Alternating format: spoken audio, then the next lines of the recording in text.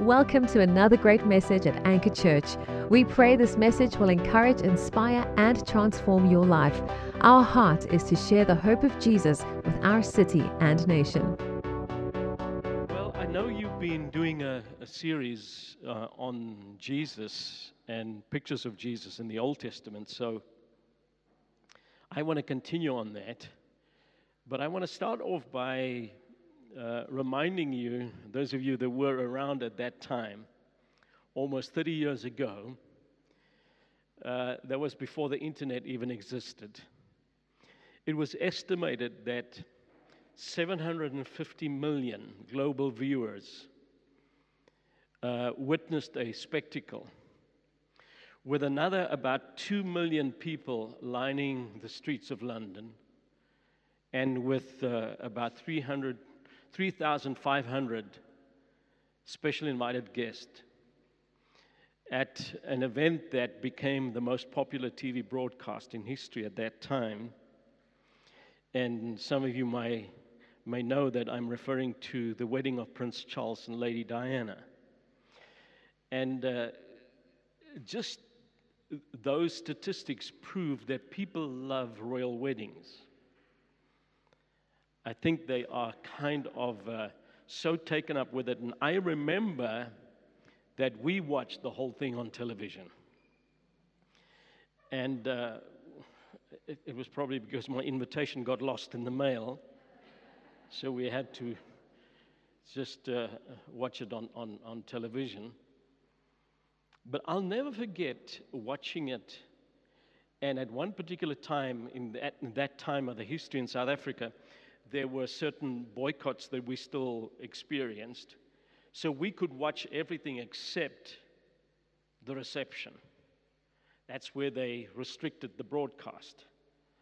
And I was sitting there in front of the TV, imagining what the hall looked like, trying to think how the tables were decorated, especially what kind of food they served. And I don't know if the Holy Spirit speaks to you like He does to me, but sometimes He has to speak to me in simple ways and humorous ways. But I was watching this and wondering, it would have been great to be there. And I clearly heard the Holy Spirit say these words to me in this way: "You ain't seen nothing yet." And I started meditating on that, and I thought, here's an earthly prince getting married to a young lady from the aristocracy. And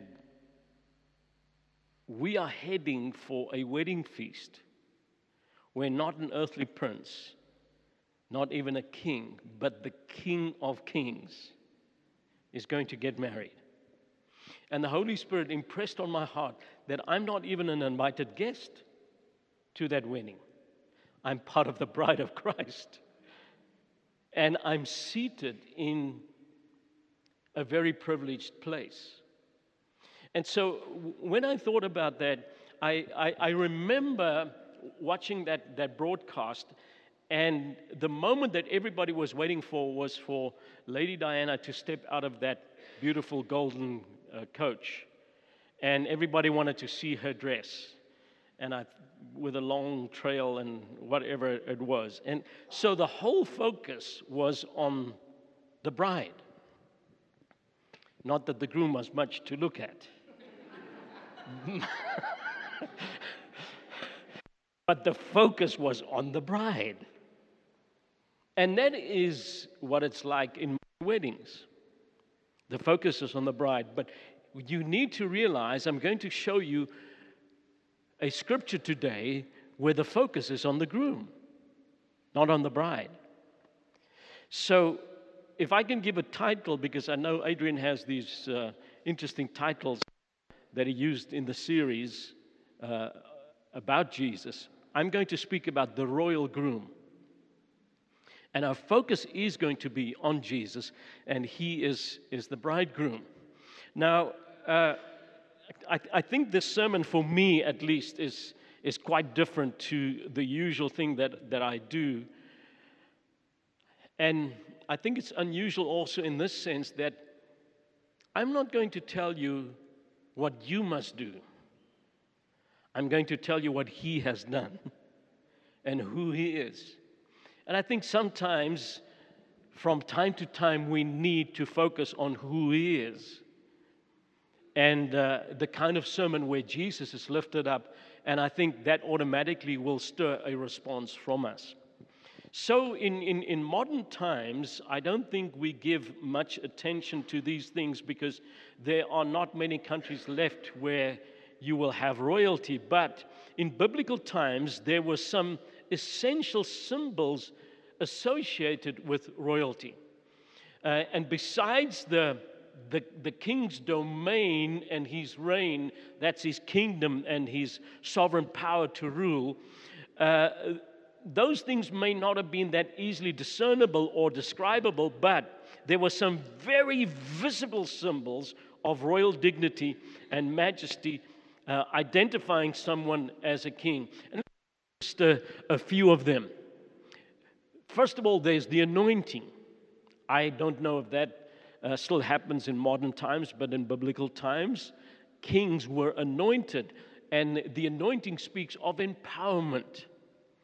Kings were anointed, priests were anointed, and prophets were anointed. So the anointing was a visible sign of empowerment, of authority, and in this case, royal authority. Then there's the throne. Obviously, when we think of a king, we think of a throne, a crown, a scepter, royal robes, the palace, etc., etc.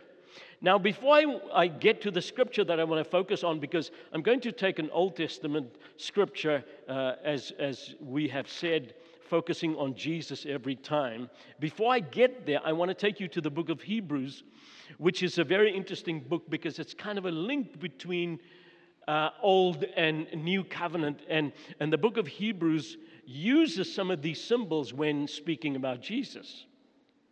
And obviously the whole theme of Hebrews is that Jesus is superior than anyone else. So let me start in chapter 1 and verse 3. And it says this: when He, Jesus, had cleansed us from our sins, He sat down in the place of honor at the right hand of the majestic God of heaven. That's the New Living Translation. Now that phrase, right hand, you will find all over the Bible, and it speaks of authority, and in this case, again, royal, majestic kind of authority. So that's the first indication that Jesus is king.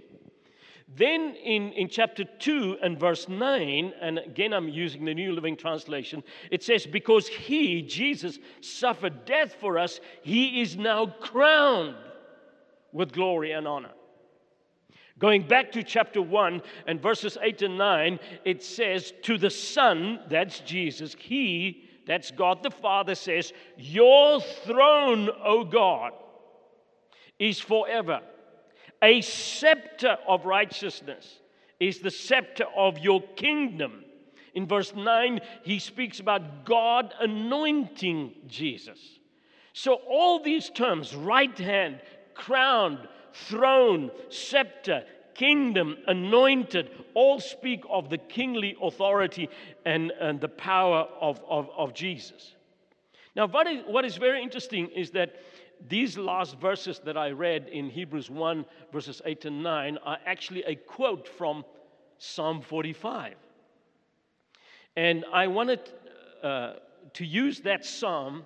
I really felt that I want to do this. Go to the psalm and, as I said, give you a totally different style of preaching, at least for me, by giving you a verse-by-verse exposition of what this psalm means. I will not be able to finish this psalm. I know that because there's so much in the psalm. God's word is so rich. So I want to put it this way. This sermon has no ending.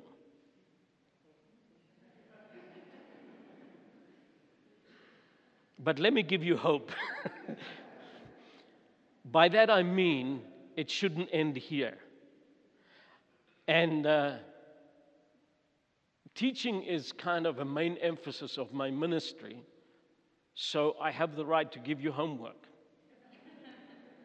And I really pray, this was my prayer, that the Holy Spirit will spark something inside of you that will leave you dissatisfied with just scratching the surface of Scripture. And I really pray that the Holy Spirit will stir something inside of you that will make you a serious student of God's Word. So I do want to encourage you, wherever we leave off this morning, continue that at home. And go and study this and see how rich God's Word really is. I'll never forget when we were at Bible school, we were supposed to, in one course, study the book of James. And the person who taught the book of James never got past James 1 and verse 3. And I think it was a 24-session course. Because God's Word is so rich. So what is interesting about this psalm is that it really is a messianic psalm. It speaks of the Messiah. And it speaks of the Messiah specifically in terms of ruler, king, of warrior, of groom, lover, husband, in that sense. And that's what I want to focus on. And I do have here in my notes a number of supporting scriptures which I cannot share with you, otherwise we will have no ending to this sermon. But if you want to follow just a few verses of Psalm 45 with me, let's start in verse 1. I'm using the New King James Version, and it says the following: "My heart is overflowing with a good theme. I recite my composition concerning the King. My tongue is the pen of a ready writer. You are fairer than the sons of men. Grace is poured upon your lips. Therefore God has blessed you forever. Gird your sword upon your thigh, O mighty one, with your glory and your majesty. And in your majesty ride prosperously because of truth, humility, and righteousness. And your right hand shall teach you awesome things. Your arrows are sharp in the heart of the king's enemies. The peoples fall under you. Your throne, O God, is forever and ever. A scepter of righteousness is the scepter of your kingdom. You love righteousness and hate wickedness. Therefore God, your God, has anointed you with the oil of gladness more than your companions. All your garments are scented with myrrh and aloes and cassia, out of the ivory palaces by which they have made you glad. King's daughters are among your honorable women. At your right hand stands the queen in gold from Ophir. Listen, O daughter. Here the psalmist turns to the bride. Consider and incline your ear. Forget your own people also and your father's house, so the king will greatly desire your beauty because he's your Lord. Worship him. Let me stop there because I need to at least make up some time somewhere. So very interesting. You'll see that it continues for another verse addressing the bride, and then it turns its focus again on the groom. So as I said, this is unusual because the focus is on the groom, and we know the groom is the Messiah. It's Jesus Christ. So let me again encourage you. Don't just scratch the surface of Scripture. Go and dig, go and delve, go and discover deeper truths, fresh revelation, and the richness of God's Word describing the Messiah for us. Now, here's the introduction to the psalm. It's what theologians call a contemplative composition. I can impress you with some more big words. It's a didactic ode. I had to go look up all those words. It means it's an educational and a reflective poem. It's a narrative ballad, and it's obviously dedicated to the king. And if you go and read in the introduction of the psalm, it's attributed to the sons of Korah. That's not my wife. The sons of Korah were temple musicians from the tribe of Levi. And it's very interesting if you start reading the psalm, there was instruction to the chief musician. I think today we'll just call him the band leader or the choir master. And there's an instruction about the tune, which was a well-known tune in those days. So it was a popular song, if I can put it this way.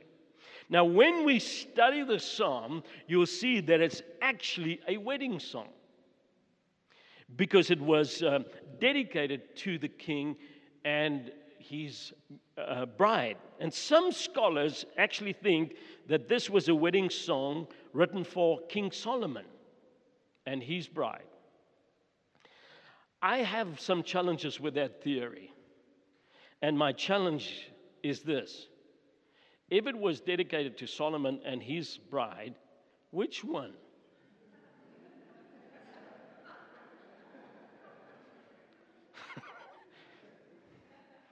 Because he had 700 wives and 300 plus concubines.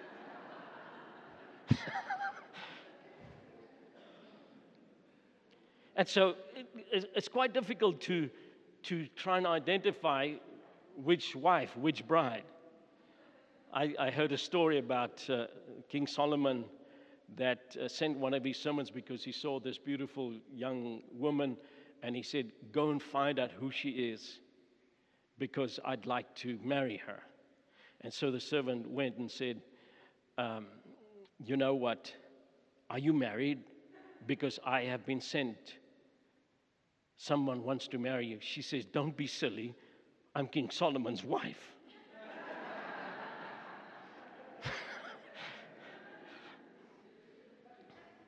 So what is interesting, quite often in the Bible, you'll see that sometimes something is called a double narrative.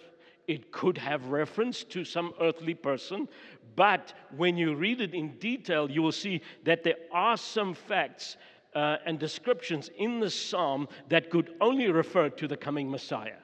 It couldn't fit any human being. So clearly, this is a prophetic psalm, a messianic psalm.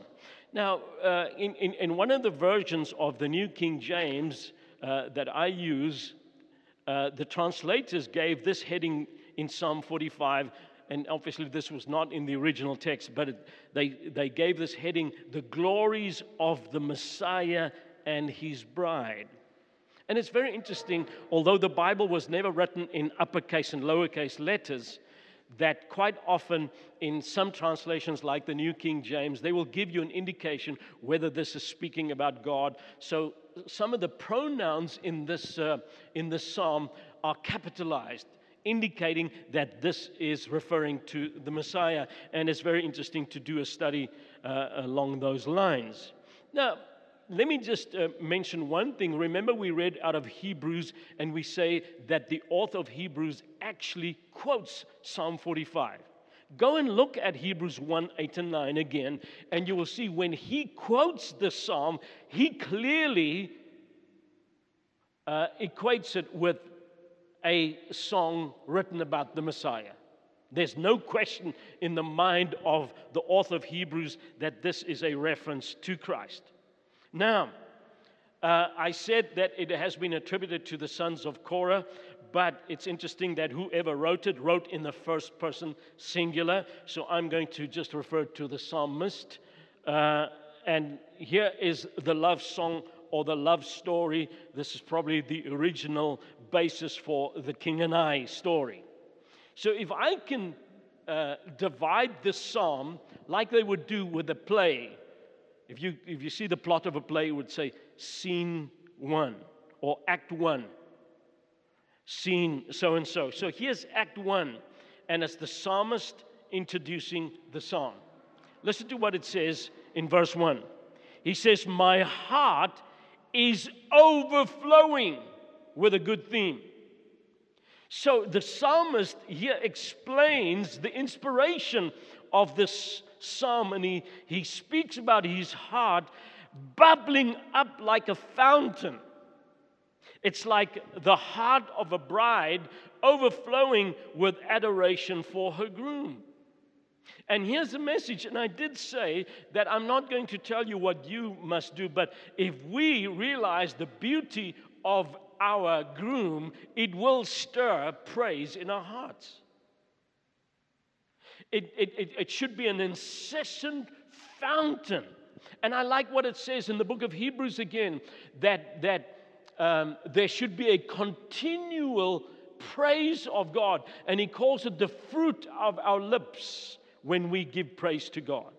It should be fruit that just comes forth naturally. In season, out of season, there should be praise for our groom on our lips. It's like, I'm sure you've done this before. Just recently, we bought some groceries and we put it in the boot of the car. And when we got home, obviously the things were moving around in the boot. And we bought some carbonated soft drinks. And I wanted one of them. And when I opened them, it was just a fountain gushing out. We should be like that. When someone touches you, that's what he speaks about here. He says, my heart is overflowing with a good theme. And here's what Jesus said in the New Testament. Out of the abundance of the heart, the mouth speaks. Could I use your bottle of water if you open it for me, Will? I should maybe just illustrate it this way. And I know at least it's not fizzy. But if I take this bottle of water and I shake it, what comes out? Water. Why? Because it's full of water. I know that's very deep.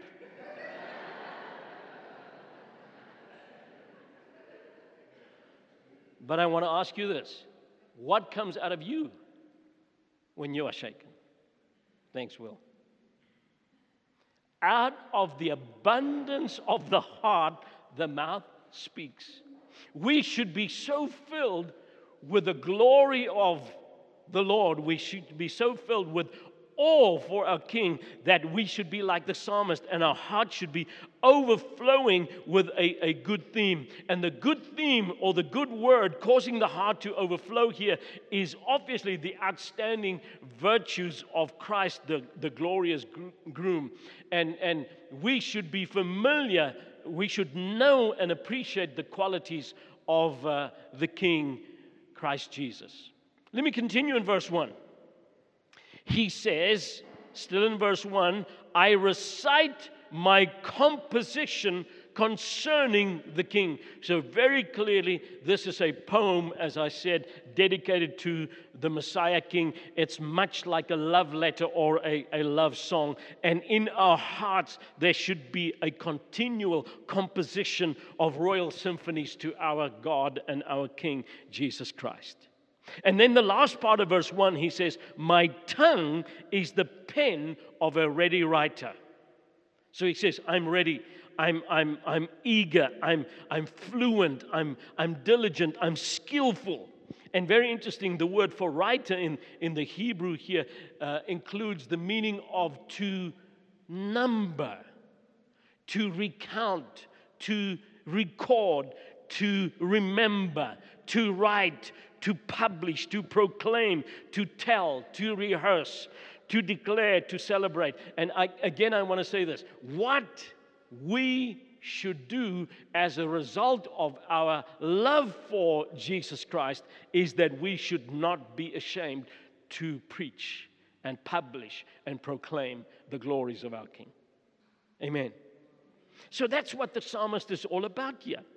So he's actually saying, when I think of this Messiah King, inspired words flow quite easily. You don't have to encourage a bride to say good words about her groom, and that's the same thing that should be in our hearts. I just want to read this to you. This is an interesting psalm, in Psalm 9, it's a Psalm of David. It says the following, and I'm using the Message paraphrase here. He says, I'm thanking you, God, from a full heart. I'm writing the book on your wonders. I'm whistling, laughing, and jumping for joy. I'm singing your song, High God. In verse 14, he says, I will write the book on hallelujahs. On the corner of Main and First, I will hold a street meeting. I'll be the song leader. I will fill the air with salvation songs. And here's another psalm, this time of Asaph, Psalm 75 and verse 1. And it says this, we thank you, God, we thank you. Your name is our favorite word. Your mighty works are all we talk about. Wow. I want to say this, and I know I'm reading from the Old Testament. If those guys could rave about God under the Old Covenant, how much more should we, who have the fullness of the New Covenant, continually praise God? Let me continue. So that was Act 1, the psalmist and the psalm introducing himself and his poem to the audience. Here's Act 2 and Scene 1, and here's where he starts praising the king as the groom, the lover, the husband. And he says in verse 2, you are fairer than the sons of men. Now there already is an indication of his divinity. You are fairer than the sons of men. It literally means you are beautified with more beauty than any human being. And as I said, it speaks about the Messiah. Now, when you read an interesting book in the Bible, and this is a writing of Solomon, the classical Song of Solomon, it could speak of Jesus and his bride, and it's interesting to read that. And in that book, he says about the groom, you are the most outstanding amongst 10,000. That's what Jesus is. He has no rival. He has no equal. There's no one on his level. He's matchless in beauty. He's incomparable in his greatness. No one could ever replace him or be like him. No one comes close to him. And that's what he says in verse 2. He continues and he says, and I like this phrase, grace is poured upon your lips. Now the Hebrew is interesting because it could be translated two ways. Grace is poured out on your lips, or grace is poured out by your lips. And I'll just read the same phrase in different translations. The NIV says, your lips have been anointed with grace. The New Living Translation says, gracious words stream from your lips. The Contemporary English Version says, your words are always kind. I love this. And there's a message here, I think, for us as church. If we are representing Christ, our words should be seasoned with grace. We should speak gracious and kind and loving words. If we really are in a relationship with this Messiah King, we shouldn't speak words of judgment, harsh, condemnatory words, but words of grace. Jesus actually, the Bible says it very clearly, that he came to show us the grace of the Father. It says in John's Gospel in the beginning that when Jesus came and he was manifested as the Word made flesh, that he was full of grace and truth. And that's what we need to be full of. And even the words of Jesus were so full of grace. I like this scripture in the New Testament in Luke's Gospel, and it says the following. It says, all who were there spoke well of him, of Jesus, and were amazed, listen to this, by the gracious words that fell from his lips. Wow. So Jesus speaks grace unto us. And from his lips flowed kindness. Now, there are different pictures that the psalmist wants to paint here. And he says, from the anointed lips of Jesus, gracious words streamed like cool waters to a man in a scorching desert. Kind words poured like a soothing balm on the weary. Loving words flowed like healing oil or ointment to the sick. No wonder in the New Testament it says this, no one ever spoke like this man. No one had the same words with the same effect and the same power of Jesus. That's why we need to be filled with the abundance of His gracious works, so that when we are shaken, that grace will pour forth from our lips. Amen. So, you are fairer than the sons of men. Grace is poured upon your lips or from your lips. And then verse 2 ends this way. Therefore, God has blessed you forever. That is so beautiful because God's favor rests on Jesus eternally. That's why He has an everlasting kingdom. And here's the message for us. If you want to enjoy God's favor, get connected with Jesus. Because He's blessed forever. If you want to be blessed, hang around the one who is blessed forever. Hallelujah.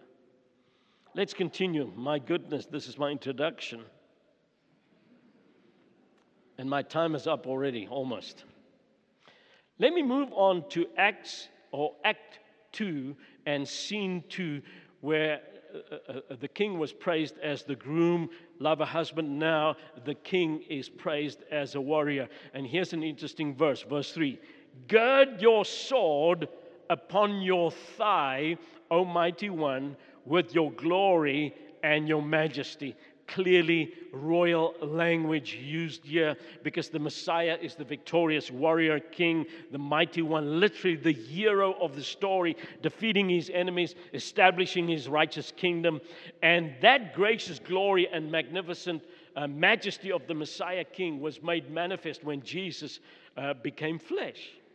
So here, the Messiah conquers with his sword. And what does the New Testament tell us about a sword? The Word of God is the sword. So the Messiah conquers through His Word. His Word, as I said, His words are gracious and kind to His beloved, like refreshing water, like oil, like ointment.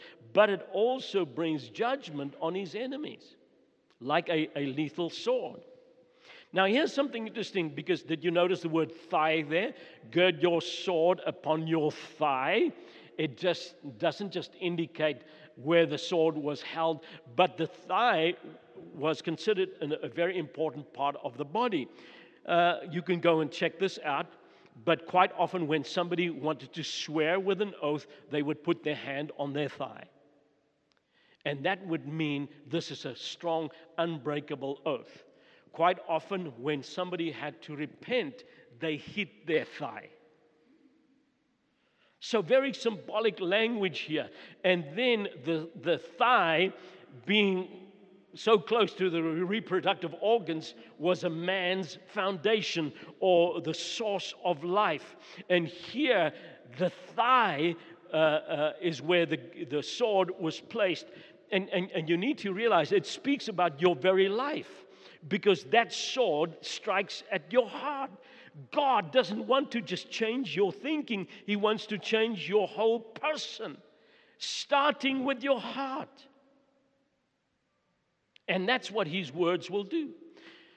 Let me rush here. Verse 4. And in your majesty ride prosperously because of truth, humility, and righteousness. I don't want to say too much about that, but we know that Jesus is the victorious king riding on the pure white horse. He's the incomparable king, matchless majesty. That's how we need to praise Him. And it says His kingdom, His majesty is based on truth, humility, and righteousness. That's so different to the world that often people in authority, their whole rule is based on pomp, pride, and pretense. But here it's truth, humility, and righteousness. Then verse 4 continues and it says, and your right hand, there's that expression again, shall teach you awesome things. And as I said, it speaks of authority, and the king is ready to demonstrate awesome things, great things to you in your life. Verse 5, your arrows are sharp in the heart of the king's enemies. The peoples fall under you. So God's word is not just likened to a sword, but it's also likened to arrows here that are sharp because it pierces. Now here's something very interesting. And I wish I had more time to explain this. But you need to realize this. God's word, as I said, look at me, does not want to just reach you here. It wants to pierce right here to the essence of your very being. And go and study the book of Acts, chapter 2, where, like no other day probably in history of the church, we see supernatural manifestations. And 3 kinds of supernatural manifestations says there was a sound as of a mighty rushing wind. Not a real wind because they would have been blown out of the place, but a sound as of a mighty rushing wind. Supernatural manifestation. Then it says there were tongues of fire, not real fire, they would have been deep roasted. Supernatural manifestation. And then the supernatural manifestation of speaking in tongues, not just foreign languages that they have learned, but supernaturally speaking to people in a language that they could understand. So, despite all these supernatural manifestations, go and read it. Go and study Acts 2. You'll see here was the response, the reaction of the people to those supernatural manifestations. They were amazed, they marveled, they wondered. Incidentally, that's why these things are called wonders, because they make you wonder. And that's where it hits. Nothing wrong with supernatural manifestations, but I love what John Osteen, father of Joel Osteen, used to say that signs and wonders are just God's dinner bell. Because the meat, the food on the table is the word.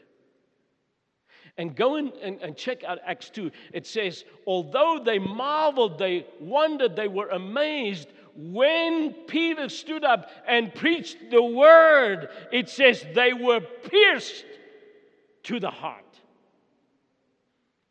And go and look at the 2 questions that these people asked. When they witnessed the signs and wonders, their question was this: what could this mean? This is where they asked it from. But when the word pierced their heart, look at the question: what should we do? Wow.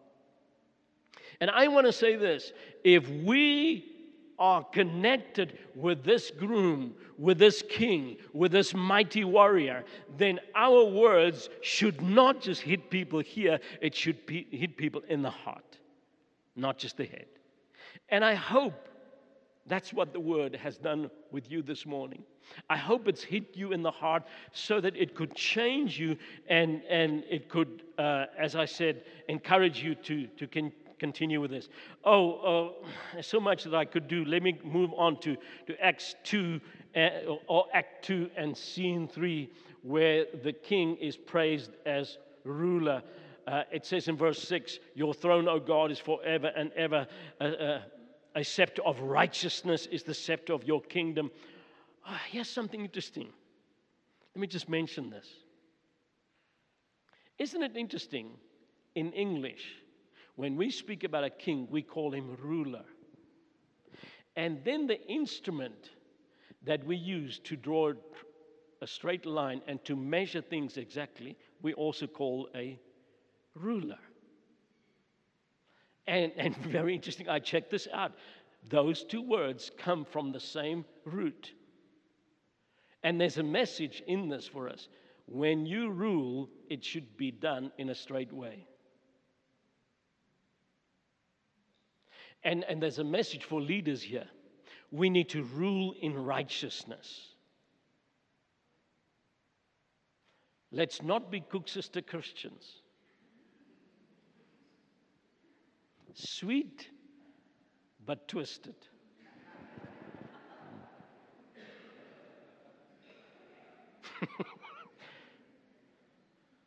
Syrupy on Sundays, but wicked in the week.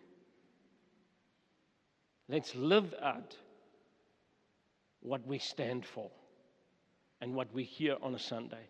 I wish I could say more about that. It says in verse 7, you love righteousness and hate wickedness. I just want to finish verse 7 at least. Listen to the last part of verse 7. Because this is an amazing scripture, and I always think by myself, how come the Jews do not see this? Because listen what it says. Therefore God, your God, has anointed you. Wow. God anointed God.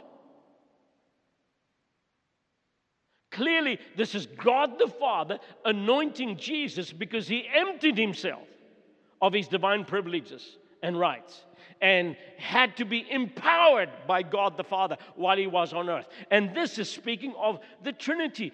God the Father anointing Jesus the Son with the Holy Spirit. How come they don't see it? And interesting, it says, anointed him with what? With the oil of gladness, more than your companions. The Holy Spirit, I want to say to you, is a spirit of joy and gladness. Sometimes people think that being holy and being sad is the same thing. Go and study when people were baptized in the Holy Spirit. Go and study the connection between Holy Spirit and joy. You will see that sadness and holiness are not even related at all. We should be anointed with gladness. Amen. We should bring joy wherever we are. That's what we are called to do. I wish I could have, I would have continued here. Now, we know that grooms were also anointed there, and it speaks of the groom being the most important man. I don't know today, in modern society, we speak about the best man. Actually, the best man is the second best man, because the groom is the best man. And I want you to see this. We should always have the King at the center of everything. Oh, my word, there's so much more that I wanted to share here. If you go and read about the gold from Ophir, it means that treasures came from distant lands. There's a message in here that the wealth of the sinner is stored up for the just. Act 3, here in verse 10, addresses the bride, and it basically says, focus on your Lord, your King. Leave your past life. Leave singleness. You are now connected forever. You should embrace married life. And that's the message for us. I wish I had more time, but as I warned you, we will not be able to finish. So please go take this psalm at home. Go and study it and see the awesomeness of the King that we are serving, this royal groom. Let's stand.